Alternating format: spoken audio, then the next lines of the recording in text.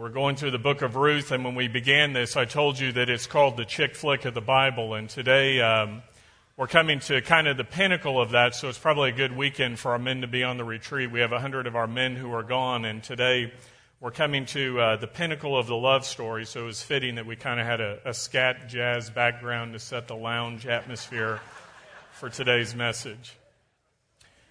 Well, I read about a man who had been dating a woman for over 6 years, and he had no movement toward a wedding proposal. And one evening, as this couple was out at their favorite Chinese restaurant, the woman decided she was going to move this man along to this marriage proposal, she hoped. So when the waitress asked the woman, "How do you want your rice?" the woman looked at her date and she replied, "Throne." Some of you will have to think about that. As in you throw the rice at a wedding. Well, as we've been going through the book of Ruth, we've read a lot about harvesting grain. And today, as we turn to Ruth chapter 3, we're going to see that it's time to harvest a husband. Because what Ruth 3, verses 1 through 5 tells us is this. Naomi, her mother-in-law, said to her, this is Ruth, "My daughter, shall I not seek security for you, that it may be well with you? And now is not Boaz our kinsman, with whose maids you were? Behold, he winnows barley at the threshing floor tonight. Wash yourself, therefore, and anoint yourself, and put on your best clothes, and go down to the threshing floor. But do not make yourself known to the man until he has finished eating and drinking. And it shall be when he lies down that you shall notice the place where he lies, and you shall go and uncover his feet and lie down. Then he will tell you what to do." And she said to her, "All that you say, I will do." Now, when we began this series in the book of Ruth, I asked you to track all of the prayer requests that we saw and then to see how they would be answered. And if you'll recall back in Ruth 1:9, we saw where Naomi prayed for Ruth and Orpah at the time that the Lord would grant her rest in the house of her husband. And right before that in Ruth 1:8, she had told these two widows of her sons who had died, "Go, return each of you to her mother's house." Now, homes in this day were referred to as fathers' homes, but the reason that Naomi highlighted the mothers is because mothers were the ones who were involved in helping to arrange the marriage. So she said, each of you girls needs to go back to your mom so she can arrange the next marriage for you. Orpah, you'll recall, went back to Moab and walked off the pages of Scripture. But Ruth went back to Bethlehem with Naomi, which meant that Naomi, the mother-in-law, now took the place of the one who was to arrange the next marriage. Now, as they returned, we saw earlier in the book, instead of working on Ruth's future marriage, Naomi became a woman who said, "We have no future." And she was bitter. But then in chapter 2, things began to change for the better. And now we see a changed Naomi. No longer is she a woman who is a passive onlooker having a pity party, but she's an active participant now planning a wedding party. And what she says in pointing to Boaz is, she says, "My daughter, shall I not seek security for you?" Some of you will recall many years ago there was a popular Bible study by Henry Blackaby. It was called Experiencing God. And the premise of Blackaby's study is, he said, find where God is working and join him there. Well, as we've seen through Ruth, God was at work bringing Boaz and Ruth together. And they've been together for many months now during the harvest. And what Naomi says is, I see something is going on here. And she says, let's see if we can move this along. So what she does is, as we talk about this change in Naomi, I want to mention something from him. Just an observation here. Naomi was a woman who, remember, had been burned out and bitter, but now we see her faith is renewed. It's reignited. And I think one of the keys for that is what she saw in Ruth. Ruth was a relatively new believer, you recall. She had come to faith in the true God Yahweh. And because she was still naive enough to believe that Yahweh, the covenant-keeping God, would actually do what his name said and take care of them. Now, I'm being tongue-in-cheek here. I'm actually being nice to those of us who are longtime believers who maybe have gotten so comfortable, so complacent with God, we forget who he is. And we forget what God can do. And we forget that he is this miracle-working God who does amazing things. But Ruth was one who believed that Yahweh would take care of them as two widows. He was a God who would meet every one of their needs. And as Ruth held on to this, and as she followed God, and as Naomi began to watch and see God doing all of these amazing things, it reignited her own faith. She trusted God again. And as Naomi watched this, her burned-out faith has the flame relit. And as you look at your own life today, I wonder, how is your faith this morning? Has it grown old and cold? Is it like a burned-out campfire where there's just a few charred embers that are no longer hot? As you think about your faith this morning and what it looks like, I want you to think about the bread section in a store. Have you ever been to the store and there's all the shelves full of bread, and as you go there, you kind of look at them, and some people squeeze them, others check the dates, they go through. Do you know how they keep the bread fresh in a bread section? They rotate the stock. I mean, imagine what would happen if they just put the bread up there and they left it forever. There would be some bread that had gotten old and moldy. Others would be so stale that when you squeezed it, it would just crumble. And as you think about your faith this morning, some of us look like a bread section like that has grown old and moldy. And the reason for that is we haven't been rotating the stock, have we? We filled the shelves. We came to faith a long time ago, or we come here and we hear God's word and we learn it and we fill our heads, but all we're doing is we're stocking the shelf. And we're never rotating the stock. You know how they keep it fresh in a store is as they fill the shelves, people come in and they buy the bread and take it away, and it creates a hole for more new bread, and they bring that in and they put it in. And as it is taken off the shelf, more is needed to put back. And as you think of your faith, instead of just filling the shelf and looking back and saying, it looks great, what God wants us to do is to constantly be emptying the shelf, to take what we know and to give it away. To go and teach a Bible study. And as you do so, people will ask questions and you'll go, I don't know the answer to that. Let me go find a new answer. Or as you've given away that last lesson you prepared, it will force you to go back into God's Word and begin to prepare again. And by giving away what we have, it will keep the stock fresh for us. If your faith has grown old and moldy, friends, get around a new Christian. People who are asking those questions that you've forgotten a long time ago were important. Get around the little ones. Kids who are so excited about God and are naive enough to believe that He's who He says He is and will do what He says. Again, I say that tongue in cheek because it will reignite our faith. And this is what's happened to Naomi. She's one who's been watching Ruth and seeing her trusting God and seeing God come through, and it's reignited her own faith. And as she looks, she sees how God has guided Ruth to the field of Boaz, a man who we see could become their Goel. Now, this Hebrew word, Goel, is a word that we've covered in depth.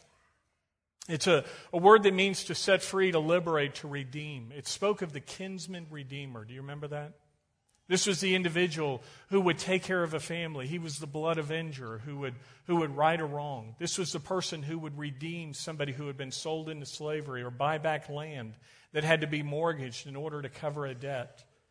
This was the person who would be the one who would step into the Levirate marriage, who would marry an heirless family and raise up a son in place of the one who had died. This was a very significant individual. And they look to Boaz and they say, this is our Goel.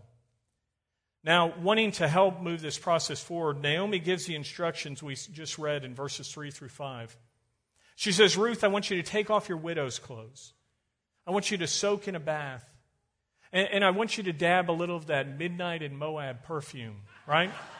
Behind your ear. And then I want you to go and wait until Boaz is full and satisfied from the harvest celebration. And then as he drifts off to sleep, you make your move. Now, guys, what we see here is a secret page from the women's manual, right? I mean, as we read this, it says, meet your man at the door and make sure that you look good and smell good. Have his favorite meal sitting on the table. After dessert, put him in his recliner, let him relax, put that remote control in his hand. And as he gets groggy and is about to fade off to sleep, then you spring the trap. Now, when Ruth is told here to change her clothes, it wasn't about getting out of her work clothes and putting on something slinky. What it was all about is, remember, once her husband had died, she put on what was termed mourning clothes. And so as she went around town and everywhere she was essentially saying, I'm not available for marriage. I'm still in a period of mourning. And what Naomi says is, it's time to break the mourning period. It's time to remove those black clothes. And it's time to put on clothes that say, I'm available. I'm back on the market. Now, as she was removing her mourning outfit, she was signaling she's ready for marriage. And in verses 6 through 7, we see the plan gets put into action. Because it says, so she went down to the threshing floor and did according to all that her mother-in-law had commanded her. When Boaz had eaten and drunk and his heart was merry, he went to lie down at the end of the heap of grain. And she came secretly and uncovered his feet and lay down. Now, when we read that Ruth uncovered his feet, if you've read some commentaries, there's a debate here among some. What they're saying is, there's something sexual that just took place. Because as you read this, the Hebrew word that is used for feet can also describe the upper thigh area. So it could come up into this area of the body. And so what people will say is, Ruth came dressed as a bride and she invited Boaz to consummate the relationship that night. Now, friends, this isn't a cheap Harlequin romance. I'm sorry, that's not what's happening here. What we find in verse 13 is when Boaz tells Ruth to lie down, he doesn't use the Hebrew word shakav. This is a word that connotes a sexual connotation. Instead, he uses the word loon. And this is the word that we saw earlier in the book of Ruth back in 1:16, where Ruth told Naomi, wherever you lodge, lie down to sleep, I will lodge and lie down to sleep there. In addition, as you look at verses 13 and 14, what you see is Boaz was worried about Ruth's reputation. As well as we're going to see, there was another man who might end up being your husband. Do you remember what we've seen about Boaz throughout the story? This is a man of integrity. This is a man who would do the right thing. And there's no way that he would take this woman and take advantage of her. He was worried about her reputation. He was worried about the right thing, that there could be another man who would marry Ruth instead of himself. And as you think about that, what he says is, for your sake as well as whomever your future husband might be, we're going to keep things above board. Now, as I mentioned that, I want you to think about your own relationship this morning. Here's Boaz looking at a young woman, and he says, you could be somebody else's wife. And I'm not going to do anything to compromise who you are. And as you think about your own dating relationship, some of you may be in a relationship right now where you're dating a man or a woman, a boy or a girl, if you're younger. And I want you to ask yourself, are you looking at that individual you're dating with the understanding that this person may someday be somebody else's wife or husband? And if so, how are you treating them? I mean, imagine your future spouse that is out there dating somebody else right now. What would you want that individual doing with your future spouse? Now, if it were my wife in waiting, we've been married 25 years now, I wouldn't even want the guy holding her hand, much less kissing her. But unfortunately, so many people are doing much more than that. And what the Bible tells us in Hebrews 13:4 is, let marriage be held in honor among all, and let the marriage bed be undefiled. For fornicators and adulterers God will judge. You see, what it's telling us here is that we are to wait until we are married to enjoy the gift of sex, to enjoy what God has given to men and women to enjoy within the context of a marriage relationship. So many times I think God gets a very bad rap when it comes to physical intimacy. And people think that he's some prude who's up there in the sky that says, no, it's all bad. That is not at all what the Scripture says. I want to remind you that God is the one who created physical intimacy. God is the one who created sex. And as you read the Song of Solomon, what he says in chapter 5, verse 1 is, eat, friends, drink and imbibe deeply, O lovers. What God says is, go for it. Enjoy it in abundance, but within the context of how I designed it, in a marriage relationship with a husband and a wife. God is the one who designed it, and the only time God tells a married couple to abstain is in 1 Corinthians 7:5, where he says, for times of extended prayer. When God tells us to wait until we are married, it's for our protection. It's not to deny us anything. I mean, what is it that God is trying to protect us from? You think about what is happening in our society today. There are sexually transmitted diseases that are rampant because people have violated God's original design.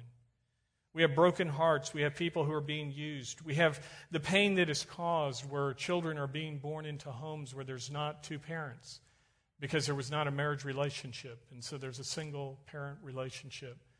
In other cases, there's a tragic loss of the life of that child as that baby is aborted because it is an unwanted child coming into what is not a home with a husband and a wife. As you think about your dating relationship today, are you doing what God desires? Are you saving what He designed for the place that He prepared it for the marriage relationship? Now, if you're here today and you failed in the past, I want you to know that God offers forgiveness. He tells us to confess our sin, and He's faithful and righteous to forgive us our sin and cleanse us from all unrighteousness. God's forgiveness extends to any mistake that you've made in the dating relationship, any way that you've not treated His gift as sacred. And then commit yourself to stay pure with that person from this point forward. We see here that Boaz and Ruth stayed pure because when Ruth pulled back the covers, what she was doing was exposing his feet to the night air. We see that she's going to be a great wife because she's already good at stealing the covers, right? I mean, what she does is the threshing floor was up on a high hill. It was a flat, hard surface. The grain that had been harvested was piled there, and they were winnowing it. This is where they would beat it out. They'd throw it in the air, and the wind would blow away the chaff, and they'd keep the rest of the grain.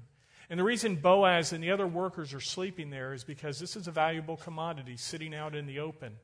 And so they're sleeping all around the piled up grain to protect it from thieves who might come in. And so as he's out there in the night, he's covered up with his cloak. And she comes and she exposes his feet. Well, after a period of time, his feet get cold. And he wakes up. It says in verse 8, and it happened in the middle of the night that the man was startled, and he bent forward, and behold, a woman was lying at his feet. The Hebrew word translated as startled literally means to shake. The guy's cold, and he wakes up shaking. And when he bends down to cover his feet, he goes, oh my gosh, who is this? Who is this woman at my feet? It says, and he said, who are you? Remember, it's dark. And she answered, I am Ruth, your maid. So spread your covering over your maid, for you are a close relative. Friends, do you realize this is the first time in the book that Ruth has used her name? She says, I am Ruth. She says, I'm your maid. This isn't her saying, I'm here to be your housekeeper, friends. This isn't her using the word sippa that we saw earlier. Remember that word for maid when she said, I'm not one of your maidservants. That was the lowest of the low servant. Instead, she says, I am your Amma. This is a word that spoke of a woman. It not only raised her status, but it spoke of, again, her availability. When Abigail married King David after her husband died, she said to David, I am your Amma. I am a woman who is available for marriage. And so what she does is she reveals to Boaz who she is and what she desires. Now, Ruth was saying, as Abigail did, I'm available for marriage. To this point, Ruth has followed Naomi's instructions to a letter. Now, she was now supposed to wait and allow Boaz to respond. But she goes on and she says, spread your covering over your maid, for you are a close relative.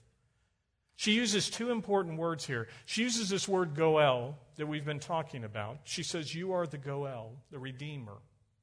And then she uses the word kanaf. Do you remember this word? A few weeks ago, we talked about this word, how it spoke of the wings of a bird, and we saw all the ways that it was used to describe God and His care for us as His people. And this was a beautiful picture that we saw of how you would cover up the children and how you would provide and how you would protect. And what she says is, spread your wing over me. Now, as she says this, Boaz had prayed, we saw back in 2:12, for God to pay Ruth's wages in full by covering her with His wings. And what Ruth says to Boaz here is, you can be the answer to your own prayer. Cover me. with the corner of your garment.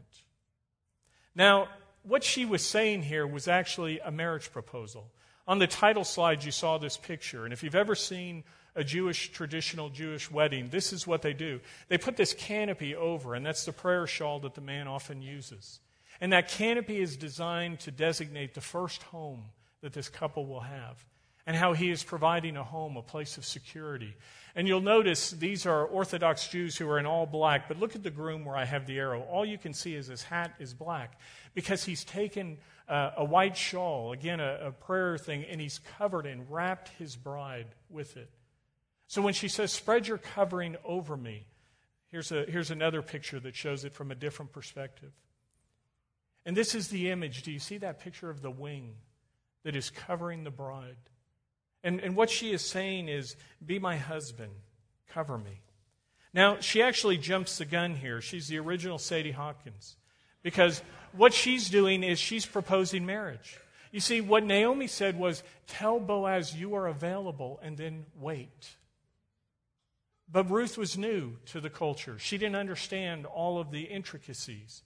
And so she jumps the gun and actually proposes the marriage that Boaz was supposed to. Now you can almost hear Boaz laugh because of Ruth's mistake. As he says in verse 10, may you be blessed of the Lord, my daughter.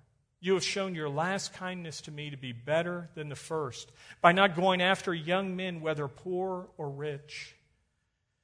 The word kindness, this word hesed, that we've seen over and over, loving kindness, mercy, loyalty, faithfulness, commitment.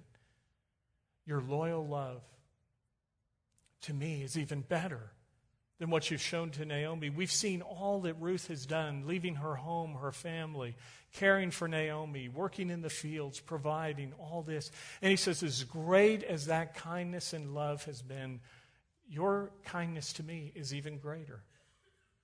He says, why are you doing this? Ruth, you're a Moabite. You don't have a responsibility to fulfill the family line. You don't have to fulfill the law of the Levirate marriage. And yet you're willing to do that. You're willing to set aside your happiness, Ruth, to marry me, an old goat, to carry on the line. He says, Ruth, you're young, you're beautiful, you're worthy of many men. With the heart and character you have, in short, you've got lots of options. There are lots of eligible bachelors out there. He uses the word baharim. It's a word that means choice young men. He says, Ruth, if you were a gold digger, there are rich young guys out there. You could go after one of them. But your hesed, your kindness, to say you'll marry me is even greater than what you've done to this point. Now, as we've gone through the previous messages in Ruth, I want you to remember what type of man Boaz is. Friends, she's not scraping the bottom of the barrel here. This is a guy who is a man of compassion, a man of character, a man of worth and reputation in the community, a man of kindness. He is also a very worthy candidate. And you know what happens sometimes is those who are single wonder if they will ever find a godly mate to marry. And as time goes on, they start to struggle. And instead of looking for a Boaz, they end up with a bozo, right? Because they begin to cut back on the essentials. And it's not just the women marrying a man who is not of the high level. It's men who marry women as well. Instead of waiting for somebody like a Ruth, a woman who is worthy, what we do is we compromise. And we lower our expectation. We lower our list. Now, if you're somebody here who is single and saying, Roger, I haven't been able to find a godly mate, I would ask you to think about the list that you have. I've seen the list. People have actually brought up lists to me and said, this is the list I'm praying over. And as I look at it, I go, wow, I'm not sure there's anybody out there who fits your list. And so what I'd ask you to do is to look at your list and say, is it really realistic? Now, as you make your list, something that is realistic and should be at the top of every believer's list is the future spouse that you have is somebody who shares your love for the Lord. Don't ever compromise on that essential. What the Scriptures tell us is in 2 Corinthians 6:14, do not be bound together with unbelievers. Some translations say, do not be unequally yoked with unbelievers. For what partnership has righteousness and lawlessness? Or what fellowship has light with darkness? As you think about this picture of an unequal yoking, I actually have a yoke here that I want to show you.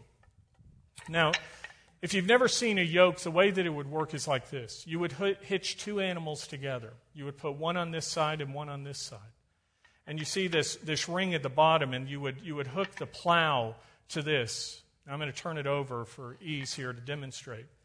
And what it tells us here is not to be unequally yoked. So you can picture a strong animal on this side, and you can put one on this side that's not as strong. And if that's the case and they're going along and they're pulling together, what's going to happen? If you're the farmer trying to plow a straight furrow, and you've got a stronger animal that is pulling this way, what's going to happen to your furrow? It's going to go over here. Or what happens if you have two animals, maybe both are strong, but they're trying to go in different directions? Your furrow is going to look like this, right? As you go down the row. And this is the picture that God gives to us. Again, God's not trying to withhold anything good from us. What he's saying is, I'm trying to save you from a lot of pain and heartache. Unfortunately, I've had way too many counseling sessions with couples that have come together and said, Roger, I got unequally yoked. I married a man or I married a woman who was not a believer. And we spend our whole time fighting over what's important in our home. The most important thing to me as a believer is my relationship with God. So I think we should be here at church, fellowshipping, learning about God's Word. And they want to come to church, but the spouse says, hey, it's Sunday morning, I'm going to sleep in. And so what happens is they're constantly trying to drag their spouse to church. And the few times that they do come, the person is frustrated because, again, they're not able to share what this morning should be about. Or you have a relationship where you're arguing over how the kids should be raised, what's most important in the home. And again, you have this back and forth weaving and fighting that is going on. And as you're trying to teach your kids to walk the straight and narrow path, you don't have that support. And you're having to drag your spouse or the kids down the road with you. Friends, this is the picture that God gives to us. Again, he's not withholding anything good. Instead, he says, I'm trying to protect you. I want what is best for you. And so as you think of your list, make sure that that is the top of your list. When it comes to the marriage of Boaz and Ruth, they were equally yoked. Both were believers in Yahweh, the true God. Both had a deep walk with God, a trust in God. Both were people of excellence. They cultivated their areas and their character in all areas, including that of dating, as we should. Boaz says to Ruth in verse 11, and now, my daughter, do not fear. I will do for you whatever you ask. For all my people in the city know that you are a woman of excellence. What Boaz says here is, Ruth, I'd be honored to be your husband. But before we hear wedding bells, he drops a bombshell in verse 12, because look at what he says. Now, it is true that I am a close relative. However, there is a relative closer than I. In this verse, we see the same words that we did back in 2:20, except here the word order is reversed. In 2:20, you'll recall that Naomi got excited when she heard the name Boaz. What she said is, he is a Karav. He is a near, a close relative. And then she said, he is even a Goel, the kinsman redeemer. And what Boaz says here is the same words, but he reverses them. He says, it's true that I am a Goel, a redeemer. However, there is a Karav. There is a closer relative than I. He says, as you go up the family tree and you get to my branch, there's another one right before me. And he says, so while I could be a redeemer, there is a man who is in line before me in this relationship. I read a greeting card once and it said this on the cover. If you love something, set it free. If it returns, you haven't lost it. If it disappears and never comes back, then it wasn't yours to begin with. Now, opening the card, it says, and if it just sits there watching television, unaware that it has been set free, you probably already married it. Boaz had to decide if he would do as that card said, if he would set Ruth free, if he would say, you know, Ruth, I want you to be my wife. And I could jump in line and I could take you to be my wife. However, as a man of character and integrity, what he says is, we're going to do this the right way. I'm going to set you free. I'm going to give this other man an opportunity to marry you first. And I'm going to trust God that He is going to bring you the best, that He will make you the bride of the right man. It's clear that Boaz wanted Ruth to be his wife, but again, we see this godly character in this guy. He says, while it's true I am a Goel, a redeemer, there is a Karav, a closer redeemer. And we're going to leave this in God's hands. I'm going to do this the right way, and we're going to wait to see what God does. You know, Boaz could have rationalized. He could have said, look, Ruth, Bethlehem is a small town. Everyone knows that y'all have been back. Remember, they've been back for months. It's no secret that these women have come back to town. Everybody in town knows. And he says, you know, this other guy, he's had all these months to help, but he's done nothing. So I'm just going to take his neglect as a sign he isn't interested. But instead he says in verse 13, remain this night, and when morning comes, if he will redeem you, good. Let him redeem you. But if he does not wish to redeem you, then I will redeem you. As the Lord lives, lie down until morning. You see, what Boaz does is he says, this is going to be handled, Ruth. You're going to have a redeemer. And he says, I want you to sleep. I want you to lie down and spend the night here. The reason he says that is because, remember, they're out in the fields outside the city. It's dark. As she's walking the road, there are thieves that are out. That's why all the workers are camping out. He says, it's not safe for you to go back home. So you need to stay here with us until morning. Now, I don't think anybody slept very well that night. I mean, they're up there staring up at the stars in the sky, and they're both wondering, what does tomorrow hold? Will we become husband and wife? Will this be the last time we're together? Who knows? But as they're sleeping there in the night, he says, stay here. Now, he's concerned not just for her safety, but also her reputation. Because what he says in verses 15 through 17 is, look, I don't want, he says to the other workers who are there, don't even talk about Ruth being here, because you guys have been awake all night too. You know what's going on. You see nothing's happened, but the gossips in town would love to talk about this. So let's just not even give any fuel to the fire for them. And then as he sends her home in verses 15 through 17, it says, again he said to her, give me the cloak that is on you. She wore her heavy night coat, and he says, hold it. So she held it, and he measured 6 measures of barley, and he laid it on her. So he fills this coat, makes a sack, and she puts it on her back. And it says, then she went into the city, and when she came to her mother-in-law, Naomi said, how did it go, my daughter? And she told her all that the man had done for her. And she said, these 6 measures of barley he gave me. For he said, do not go to your mother-in-law empty-handed. As Ruth arrives home, Naomi says, how did it go, my daughter? What she literally says here, a reading of this, would be, who are you? She says, well, do I call you Mrs. Boaz? She grabs her hand. Is there a ring? What happened? And Ruth says, I'm not sure. He told me there was another redeemer, and I would have to wait to find out. And then she says, he told me not to come back to you empty-handed, and he gave me this grain.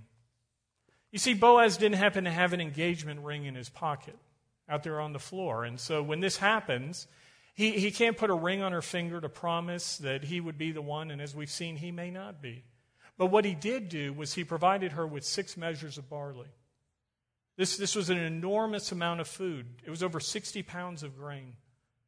What he was doing was demonstrating yet again his interest in being the one who would provide for Ruth and Naomi. He says, don't go back empty-handed. I'm committed to caring for you. If this other man will not step in, I will be the redeemer. The scene here is a stark contrast to what we saw back in 121. Do you remember Naomi first coming back to Bethlehem, broken and bitter? And there in Ruth 121, she said, I went out full, but the Lord has brought me back empty.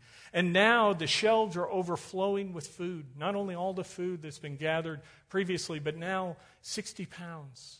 Enough for several more months of food that has been loaded onto the shelf. And not only is there the promise of a Goel, a redeemer, but now there's two. Naomi started out saying, we have no future. Now they have food, and they have not just one possible husband, but two. Naomi responds in verse 18, wait, my daughter, until you know how the matter turns out, for the man will not rest until he has settled it today. Do you remember what the name Boaz means? Quickness, strength. Remember that? She says, this is a man who will not let the matter settle until he knows the answer. Today, we will know what is going to happen. It's early morning. Ruth has returned, and Naomi says, let's see what happens.